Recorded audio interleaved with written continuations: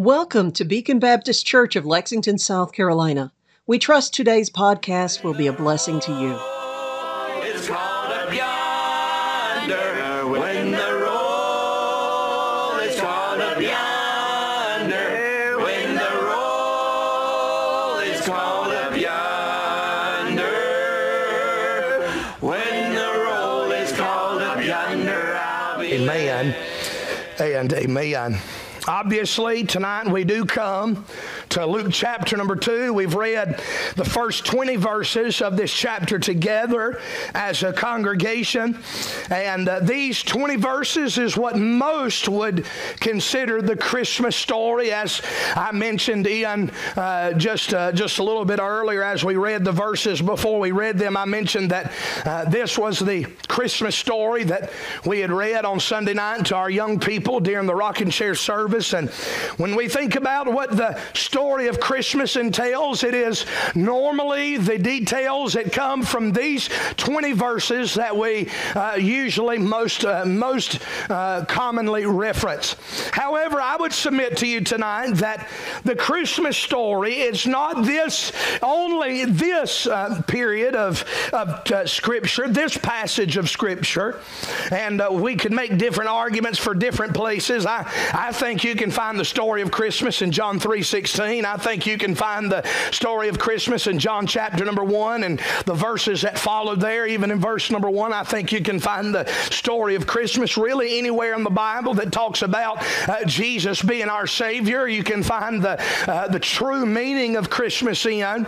But what we would commonly refer to as the story of the first Christmas or the Christmas story really is four individual blocks of Scripture, four individual passages of Scripture. The one that we have read from tonight would be third in the chronological sequence of the events that transpired leading up to the first Christmas. The first passage would be preceding Jesus' birth and foretelling of Jesus' birth, Luke chapter number 1 and verse number 26 through 56, where Mary, the mother of Jesus, receives word that she is going to be overshadowed by the Holy Ghost and that God had selected her to be the physical mother of His Son that would bring the Savior into the world. And the verses that follow that chronological timeline as she has received that message from God's messenger, and then begins to praise the Lord with those wonderful words of what has been coined her Magnificat, or her song or words of praise and prayer to the Lord. And so that's Luke chapter number 1, verse 26 through 56. And then the account of Matthew chapter number 1, verse 18 through verse number 25 would come next. As following this event, the Bible talks about Joseph discovering and finding out that Mary was with child, and then was faced with the dilemma of what would their future look like, and was he supposed to stay espoused to her, or was there supposed to be a writing of divorcement, and was there supposed to be a putting away of her? And so we also know that the Bible says that he received a message in a dream, and how God changed his heart to not put her away, but to stay in the espousal and stay in the marriage, if you will. And so there's that portion. And then that leads us up to our text, the third part of the Christmas story here in Luke chapter number 1, verse 20 through, or verse, Luke chapter number 2, verse 1 through 20, where we find the account of Mary and Joseph being called to the land of their nativity, called by taxation, by a census that is being called by Caesar Augustus, the nephew of Julius Caesar, the leader of this, the leader of the most powerful nation in the world, the emperor of Rome at this time. He comes in, he gives that census, and the whole reason behind all of that, just like any government agency, is to figure out what is the right amount to tax everyone on what they own and their property. Amen. He wanted to make sure he had the right amounts on taxation, so he called for a census. And how God used, amen, even something as much as we hate as taxes to bring about the fulfillment of His prophecy. Amen. To fulfill Micah chapter chapter 5 in verse number 2, where the Bible says that the Savior, that Christ, God's Son, would come into the very little town of Bethlehem that is small in the eyes of the world, Bethlehem Ephratah, and that the Savior would come, and it gets them into that area. Amen. And God used the scene of that particular point in history to bring his son to that, or to bring Mary to that place and Joseph to that place, to where they would be right where God prophesied the Savior would be for him to be born. We understand that it was while they were there taking care of business, getting ready for the census, that the whole world of that day should be taxed, that she began to, the days, according to verse 6, were accomplished, that she should be delivered. And verse 7 just simply says that she brought forth her firstborn son. So Jesus is born, and then so we find the account of the immediate context of the moment and the time and the place where Jesus was born.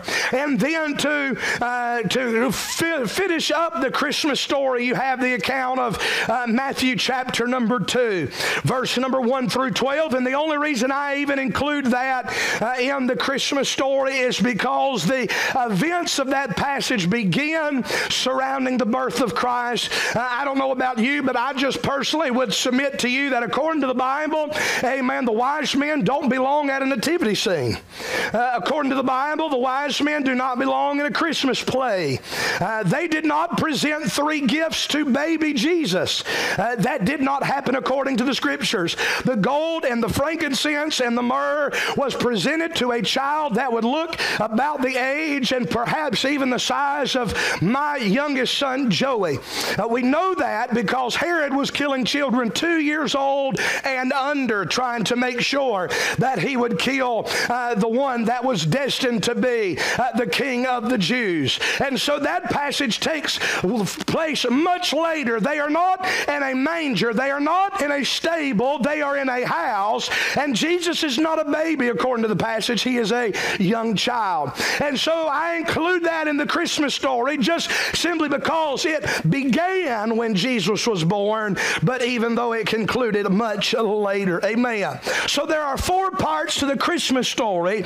Tonight I am in particular, I am interested in a portion of the third part, the third area in the chronology of the Christmas story. And in particular, I am interested in a group of individuals that takes up the majority of that third text, that are individuals that I believe are very interesting when we study them and their involvement in the Christmas story. And that is this group of individuals called the shepherds. In verse number 8 through verse number 20, their involvement takes up the majority of this third part of the Christmas story. The most well-known part of the Christmas story cannot be dictated or shared or declared in any way without mentioning these shepherds. While biblically the wise men don't belong at the nativity scene, and why biblically the wise men didn't come until arrive at least until much, much later. Amen. The shepherds were there and witnessed the Christ child, witnessed the manger, and witnessed Mary and Joseph in that moment on what we would call the very first Christmas. Tonight I'm interested in studying them and how they apply to us, how they speak to us. Again, I'd say this is somewhat devotional, somewhat practical, personal even, amen, as I see much that we can learn from and much that we can glean from to apply to our lives from the lives of these shepherds. And tonight I'm going to, with that thought in mind, I want to preach on the subject, the shepherds and me. I want, by the time we're done, for everybody to say within their heart and within their mind, that's what God's Word says about the shepherds. But what about me? So we'll preach on the shepherds and me with the help of God. In this passage of Scripture, there is a multitude of things truly that we can apply to our lives out of just what is told us about these shepherds. Tonight I'm going to do something that I've never tried to do before, and y'all just going to have to hang on, and I'm going to have to preach a lot of things really quick. But I have found, and I may not get, I doubt I'll get to all of them, but, and if I do, I may just hold on to the rest of them until another Christmas time. Amen. But in this passage of Scripture, there are 17 similarities that I have seen that I want in my life that these shepherds have. Let's jump right into them tonight if we can. Number one, I want to submit to your heart that these shepherds, first of all, were close to the Savior. These are not going to be alliterated, so you'll just have to listen for them. They were close to the Savior. Now, here in this passage, when I say close, I'm talking about within the realm of their geography, within the realm of their physical proximity to the Savior. Notice what the Bible says in verse number 8. It is the very first thing we read about these shepherds. And there were in the same country. In other words, in the same region, not just in the same nation, but this word country literally identifies the same region, the same parcel of ground in a very close proximity. The shepherds were in the same country, in the same region, near the same place that we find verse number 7 where the Bible says, and she, speaking about Mary, brought forth her firstborn son and wrapped him in swaddling clothes and laid him in a manger because there was no room for him, for them rather in the inn. Here we see they were in the same country. In other words, it did not, amen, it was not very far that they had to go to find where Jesus was. Amen. There are some scholars that would even surmise that they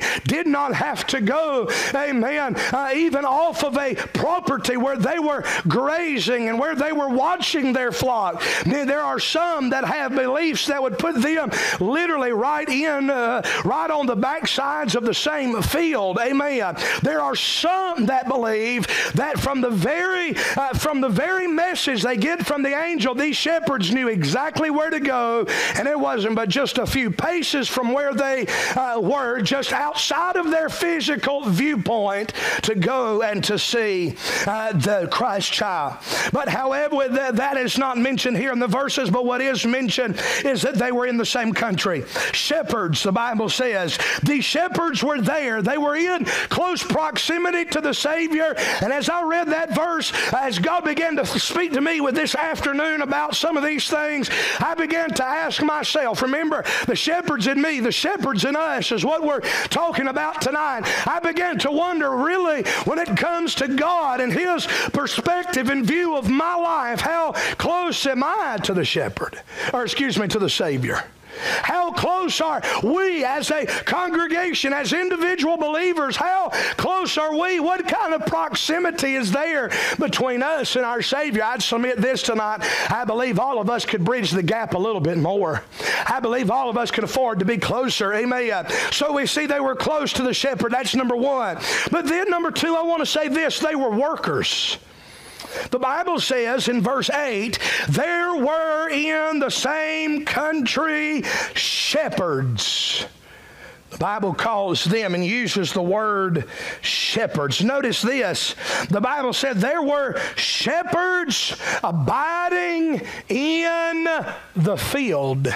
When you study the Word of God, when you talk about fields in the Bible, that is always a picture of labor. It is a place of labor, a place of work. Amen. I'm sure some of you, especially some of you silver-haired saints, remember days of working in fields, laboring in fields. When Mom and Dad would say, hey, it's time to go to the field, it wasn't a vacation y'all were headed to. Amen. It wasn't a luxury lodge just called to the field. Amen. But it was a place of labor. Amen.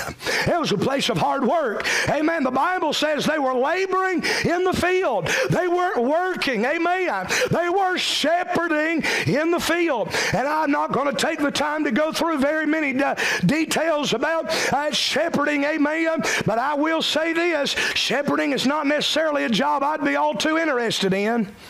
Amen. I don't consider myself a lazy person, but I'm not interested in being a shepherd, really. I don't know how you are, but it's a 24/7 job.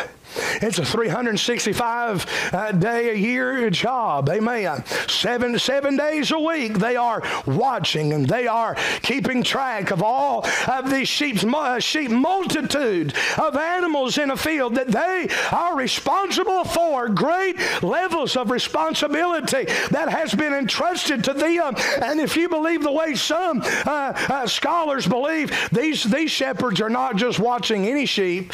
There's a great possibility they are watching the temple's sheep. The sheep that were designed to be the sheep used in the temple sacrifices of the day. So not only is it hard work, amen, but it was important work. These were workers, and I'm telling you tonight, just like these shepherds, when God looks at me, I want him to look at a worker. I want him to look at a laborer. Amen. We've already preached about it before, but the Bible tells us in Luke's gospel that the Bible says, pray ye therefore the Lord of the harvest that he would send forth laborers into his harvest. When it comes to being a Christian, just like being a shepherd, it is a 24/7, or at least it ought to be in your life, work for God. It is 365 days a year. Being a child of God, representing him well, doing the tasks that he's laid before us, it's not something that we should be all too ready to lay down, amen, and take days off of. No, we ought to be workers, faithfully laboring in what God has given us. Just like these shepherds were entrusted their sheep, God has entrusted us with some things. We ought to be workers, amen. They were close to the Savior. They were workers, amen. I'll say this, they were caring. You say, preacher, where do you see that? Well, the Bible says that they were in the same country, shepherds. Not only was their work important, not only was it dirty labor and tough labor and hard work, but their work was a work that had to be done with a big heart. For you to really be a shepherd, one of the crowning characteristics of shepherding in the Bible is the care that shepherds give to their sheep. Amen. One of the greatest things that the Bible calls God himself is God compares him to a loving shepherd. He is a good shepherd who loves his sheep and gave his life for his sheep. Amen. The 23rd Psalm would not be what it is if it was not for the passage the verse where it talks about him anointing our head with oil, amen, and our cup running over. That anointing oil would be put on those sheep everywhere they'd get hurt or blemished or injured in some way, and the shepherd would put on that anointing oil to give a salve to them and healing for their hurts, amen. Why would a shepherd keep the oil on him? It's because the shepherd cares. It's because the shepherd loves those sheep, amen. Here we find these shepherds caring for their sheep. And as I read this afternoon, God, and as I prayed, and God put this on my heart, and then began to study the text out, God began to ask me about how caring I am, how concerned I am. How concerned are we as the children of God? A lot of times, amen, we are self-concerned and self-obsessed, but not very concerned about others, not very concerned about meeting needs and ministering to folks and loving on people the way that Christ did in his ministry. Jesus said that the world would know that we belong to him because of our love for the brethren, amen. The Word of God, the world would know us by our love love, amen, how much we care. And I believe in caring about the souls of men and women. And amen, that's why we're going to have a soul winning seminar. Amen. Caring about souls, wanting to sharpen our sword in soul winning, wanting to become better at telling people about Jesus. Amen. And getting more insight from folks that are so knowledgeable in the area. Amen. Like Dr. Wood is. Amen. So I want us to care about souls. Amen. But I want us to care about just every area of individual's life. Amen. God tells us, the Bible tells us, Paul wrote to us under the inspiration of God. I believe it's 2 Corinthians chapter number 6. Amen. That we are to be ministers approved unto God that are working together. Workers, verse 1, workers together with God. Amen. In the area of ministry, about having an approved ministry. Amen. Ministry is about people.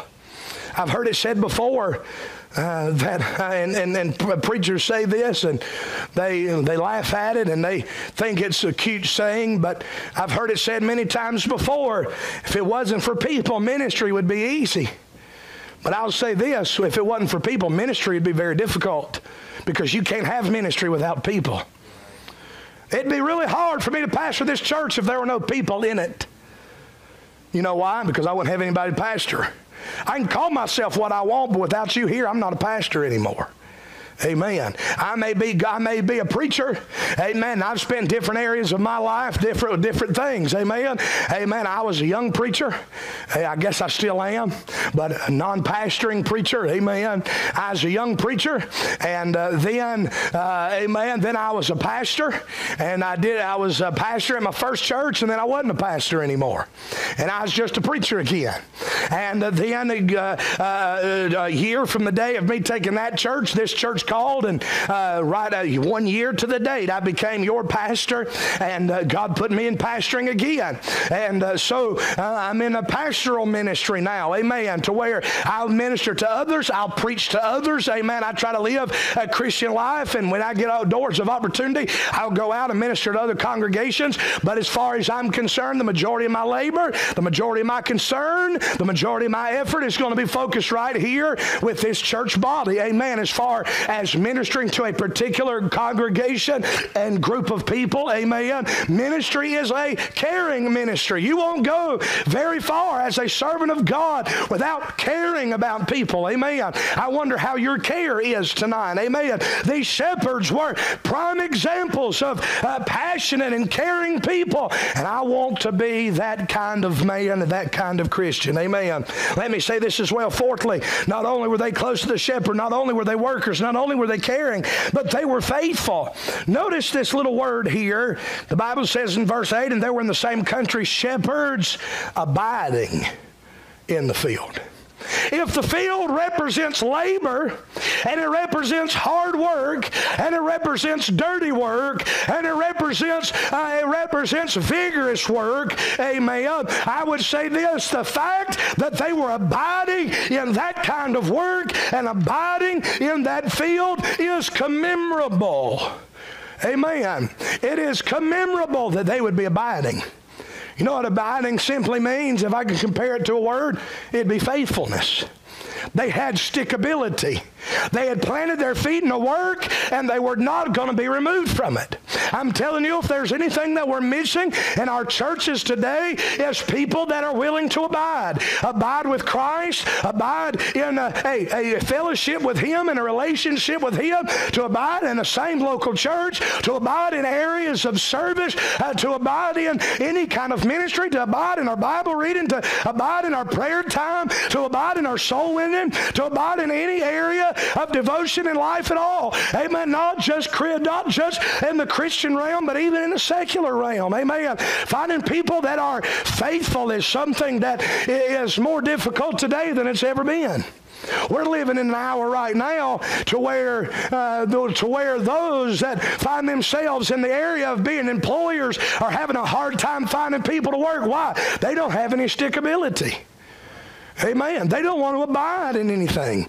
Definitely not in a field. Definitely not in a labor. Amen. We see the effects of that in our day. Amen. These shepherds should be commended for their faithfulness. Amen. And the Bible said that Paul wrote to us on the inspiration of God in 2 Corinthians chapter number 4. I believe it is. Moreover, it is required in stewards that a man be found faithful. What does God want from your life? God wants faithfulness. Amen. I would submit to you tonight that if God wants 3 character qualities out of an individual's life, I believe if we are humble, if we are filled with faith, amen, and we are faithful, amen, and have some abiding stickability, there's no telling where we could go with God. If we will just trust God and believe God and be humble and not be too big for our britches, amen, and concerned with ourselves, and then once God starts using us, to not let it get to our head and just stay faithful. God will use our lives in ways that we would never imagine. Amen. They were faithful, and I want to be faithful too. And I'm encouraging you tonight to have a desire in your life to be a faithful person. Amen. Number 5, they were watchful. Notice what the Bible says here in verse 8. I've given y'all 5 points. We're not even out of verse 8 yet. Amen. Abiding in the field, keeping watch over their flock by night. The Bible says here that they were keeping watch over their flock. God had entrusted them with a work. God had entrusted them with a flock. God had entrusted them with these sheep that they were to care for and to be faithful to work with. And the Bible said that God had given them that task, and while they were doing it, they were being watchful. They were being vigilant. They kept their eyes open. God had put them in a work, and they were going to give it everything they had in their faithfulness, and they weren't going to let anything come in that God did not want to come in. The goal of a shepherd, why is a shepherd there and the sheep aren't just left in a field by themselves, is because those sheep need someone to watch over them, to keep them, to protect them, to fight for them. Amen. If someone wants to steal the sheep, the shepherd is there to make sure that doesn't happen. If a beast wants to come and devour the sheep, the shepherd is there to make sure that doesn't happen. The rod and the staff are created for the protection of the sheep. Amen. And that shepherd is there with a watchful eye, making sure nothing's going to happen to the sheep. Amen. I wonder in our lives if God called you and I to watchfulness, and He has time and time again in His Word. How watchful are we?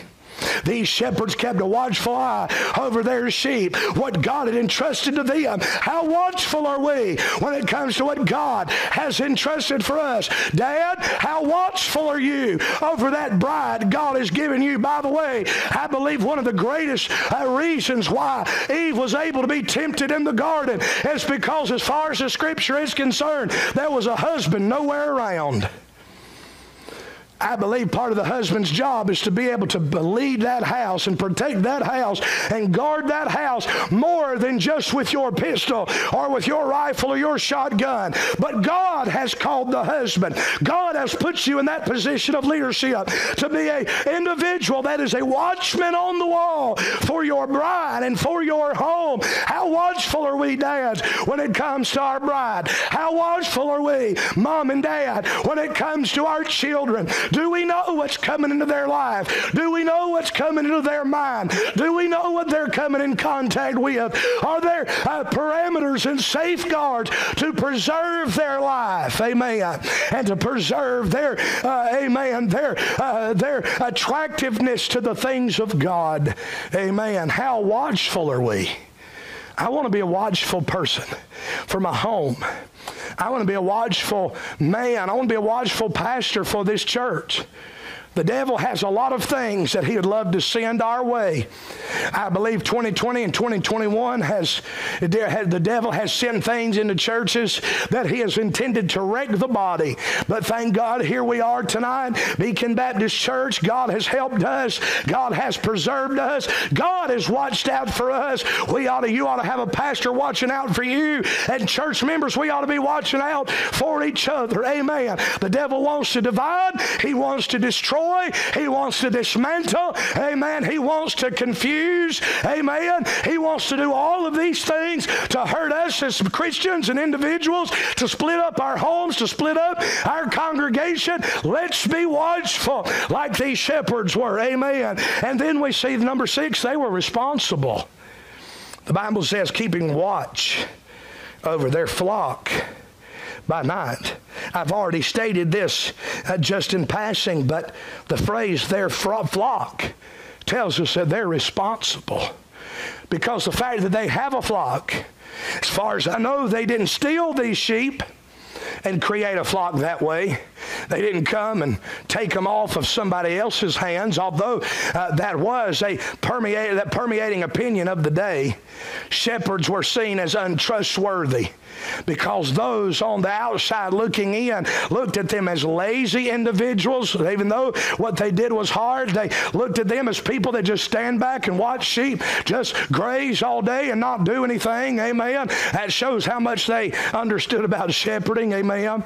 And they looked at them as untrustworthy. They looked at them as thieves. They believed that everything they had taken from somebody else. They weren't even allowed. You as a Jewish individual would not have been able to buy anything sold from a shepherd. You would not be able to barter with a shepherd because they would believe that they were in possession of stolen goods. However, despite all of that, amen, I believe if the Bible wanted us to perceive it that way, we would have. Amen. That was a common practice of the day, but God elevates these shepherds. Amen. And God tells us that He had a flock for them, and they were keeping watch over their flock, not somebody else's, but the one that belonged to them. God entrusted to them. God had given them responsibility. And I'm telling you, I want to be a responsible Christian. I want to be responsible with everything God's brought into my life in 2022 more than I was in any year of the past. Amen.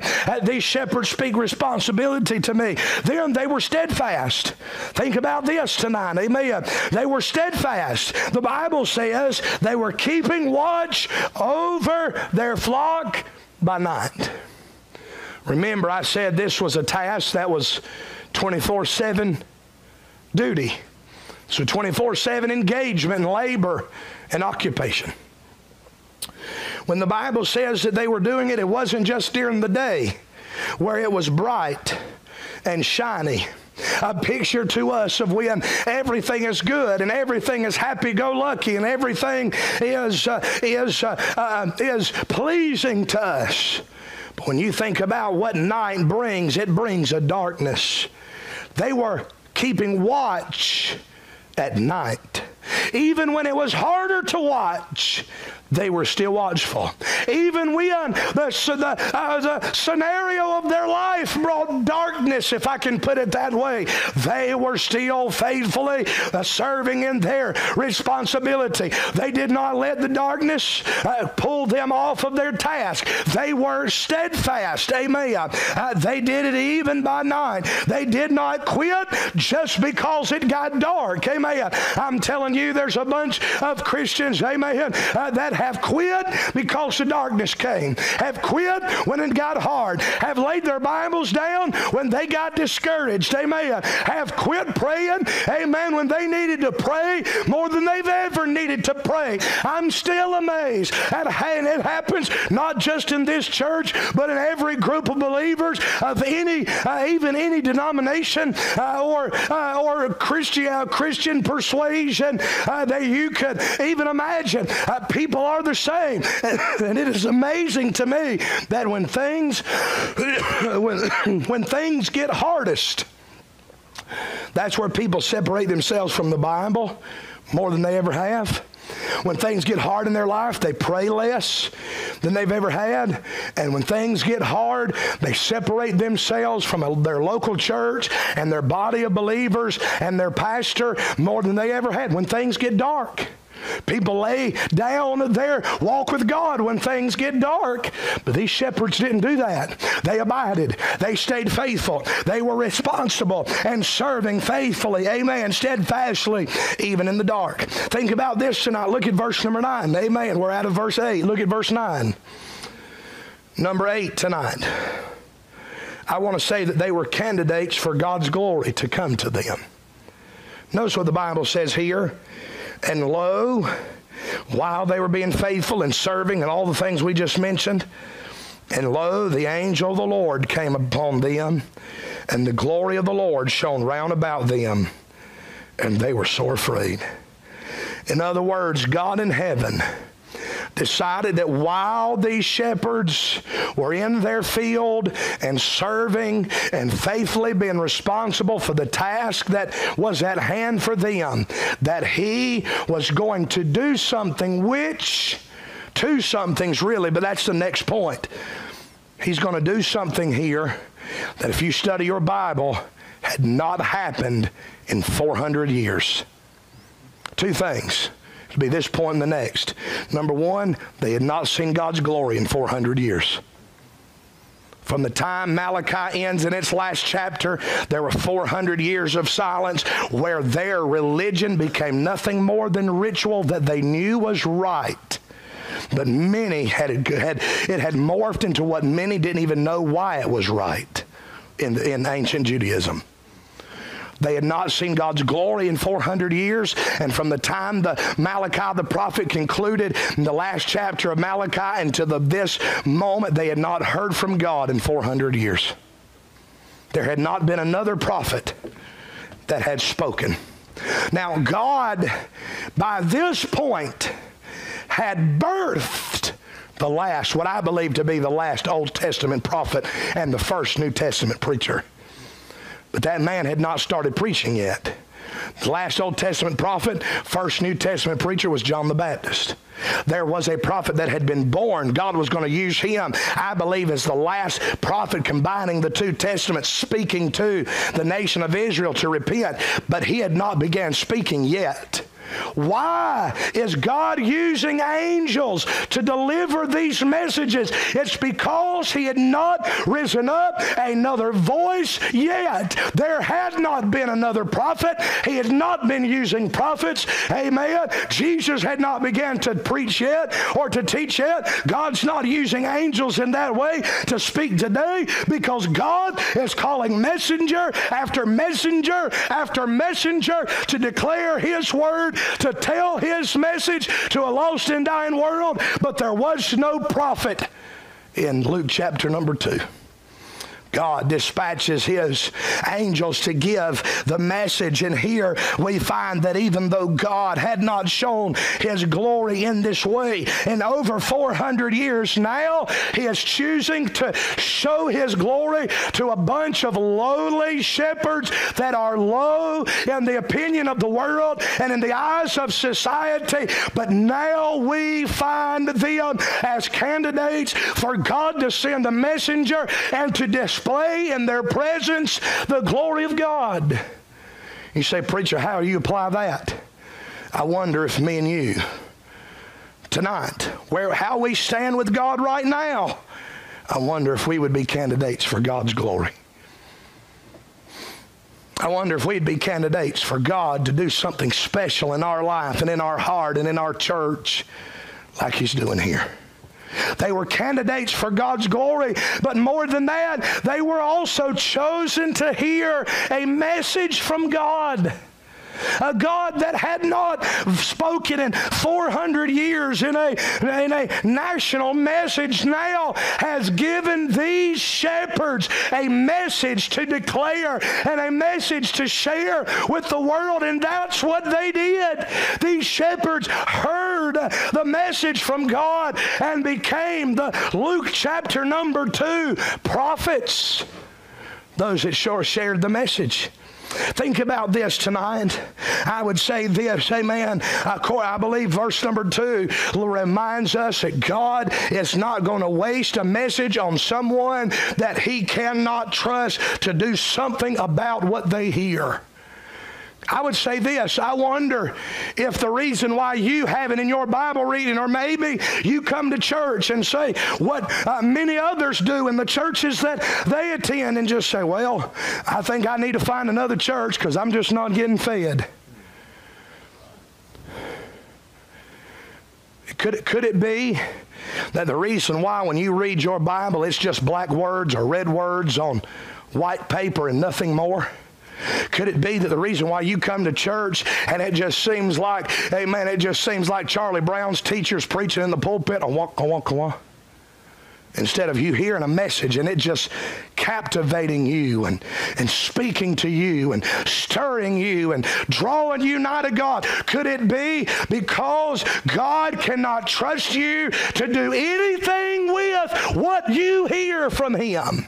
God knew that these shepherds would do exactly what they're doing in this text. They heard a message from God. God chose to send a messenger to them. And when they heard the message, what did they say? Amen. The Bible says there in verse number 15, the Bible said that they responded once the angels were gone, let us now go even unto Bethlehem and see this thing which is come to pass, which the Lord hath made known unto us. Then verse number 16, and they came with haste. They didn't wait around and say, well, I'll listen to that message later. I'll implement that into my life later. No, they heard it. They said, we've got to go with it. And they went with haste. Amen. Have you ever thought about the fact that according to the New Testament now, these were the first people entrusted with the gospel? The Bible says this in verse number 10, and the angel said unto them, fear not, for behold, I bring you good tidings. You know what those two words good tidings means? Good news, gospel. But behold, I bring you good tidings of great joy, which shall be to all people. Not only were they the first people entrusted with the gospel, amen, verse number 11, for unto you is born this day in the city of David a Savior, which is Christ the Lord, amen. He said in verse 10 that would be a message of good tidings for all people, amen. They were given an allusion to the fact that the gospel would be for Jew and Gentile. It would be for everybody. It would be good news for everybody. These shepherds were the first to hear that. Amen. They were the first to hear that in the city of David there was going to be a Savior, that his birth would be good news for every person that was in the world and that ever would be born into the world. They were the first to hear that, but they were the first people to engage themselves in what we would call a Great Commission. Look at verse number 15. The middle of part of the verse, they said, let us now go. What's the first word in the Great Commission? Go into all the world and preach the gospel. They did not hear those words on the Mount of Olives from Christ, but they determined in themselves, we've been given a good message. We've been given good tidings, and right in the word good is the word go. Brother Dean Manish puts it this way. He says that the gospel should give you a go spell. See it? If you split the word up, go spell. In other words, if you have the gospel, you should be going to somebody. You should be going for God. Here they were chosen to receive a message from God because God knew He could trust them with what they heard. They were definitely fulfilling the shall, verse number 10, where they said that this message shall be to all people. They were going to engage themselves in getting that message to all that they could, and the Bible tells us that's exactly what they did.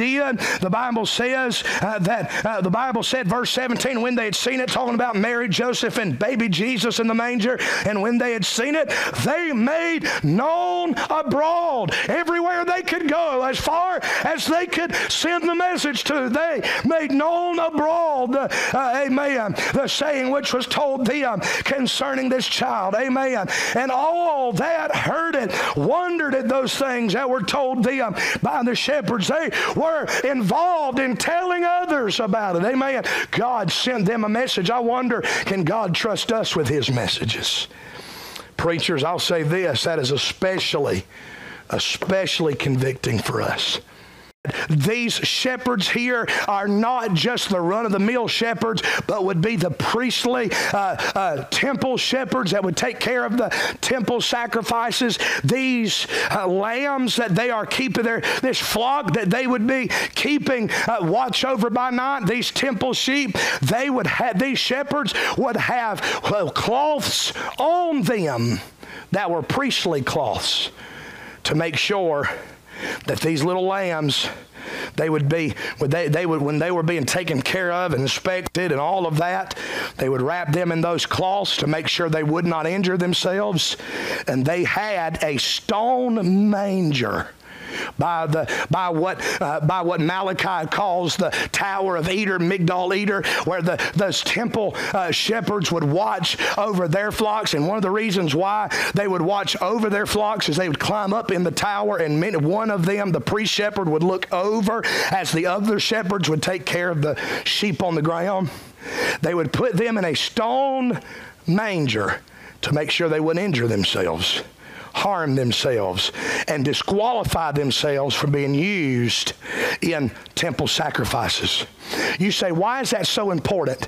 The manger, being wrapped in swaddling clothes, pictures that Christ was, number one, a baby, a human, but number two, that He was also the Lamb. Those shepherds would look at those swaddling clothes, and it was something that they did every day. They'd wrap their lambs in swaddling clothes. They would look at the baby in a manger, and they would know exactly that process is saying He is the Lamb of God. I take care of all of these lambs and wrap them and put them in mangers to take care of them. But this child is wrapped in swaddling clothes and laid in a manger, and I've received that message from heaven, means that this is not just a lamb, but this is God's Lamb. And they would know that that was the purpose of Him coming into the world. If they took care of sacrificial sheep, they knew He was headed to be sacrificed. They said, let us now go and see this thing that's come to pass. I wonder tonight if in your Christmas you will, like these shepherds, see this is more than a story and remember the purpose why He came. He was born to die. Jesus did not come to have a wonderful life. Jesus did not come to have the adoration of the world. He did not come to have parades thrown for Him. He did not come to be kept up in the ivory palaces of the world. He came into this world for one reason and one reason only, and the manger proves it to us. He was God's Lamb. He came to die.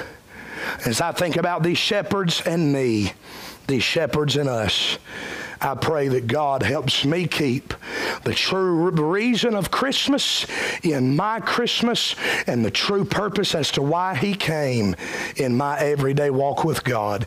And let that keep me going and keep me challenged and keep me on my knees, thankful for a thrice holy God, that I don't deserve that sacrifice, but I'm thankful that He's not possibly going to be my lamb.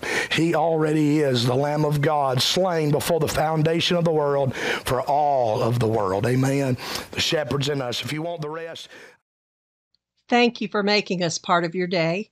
We would love to hear from you. Please find us on Facebook or at our website, bbclexington.com.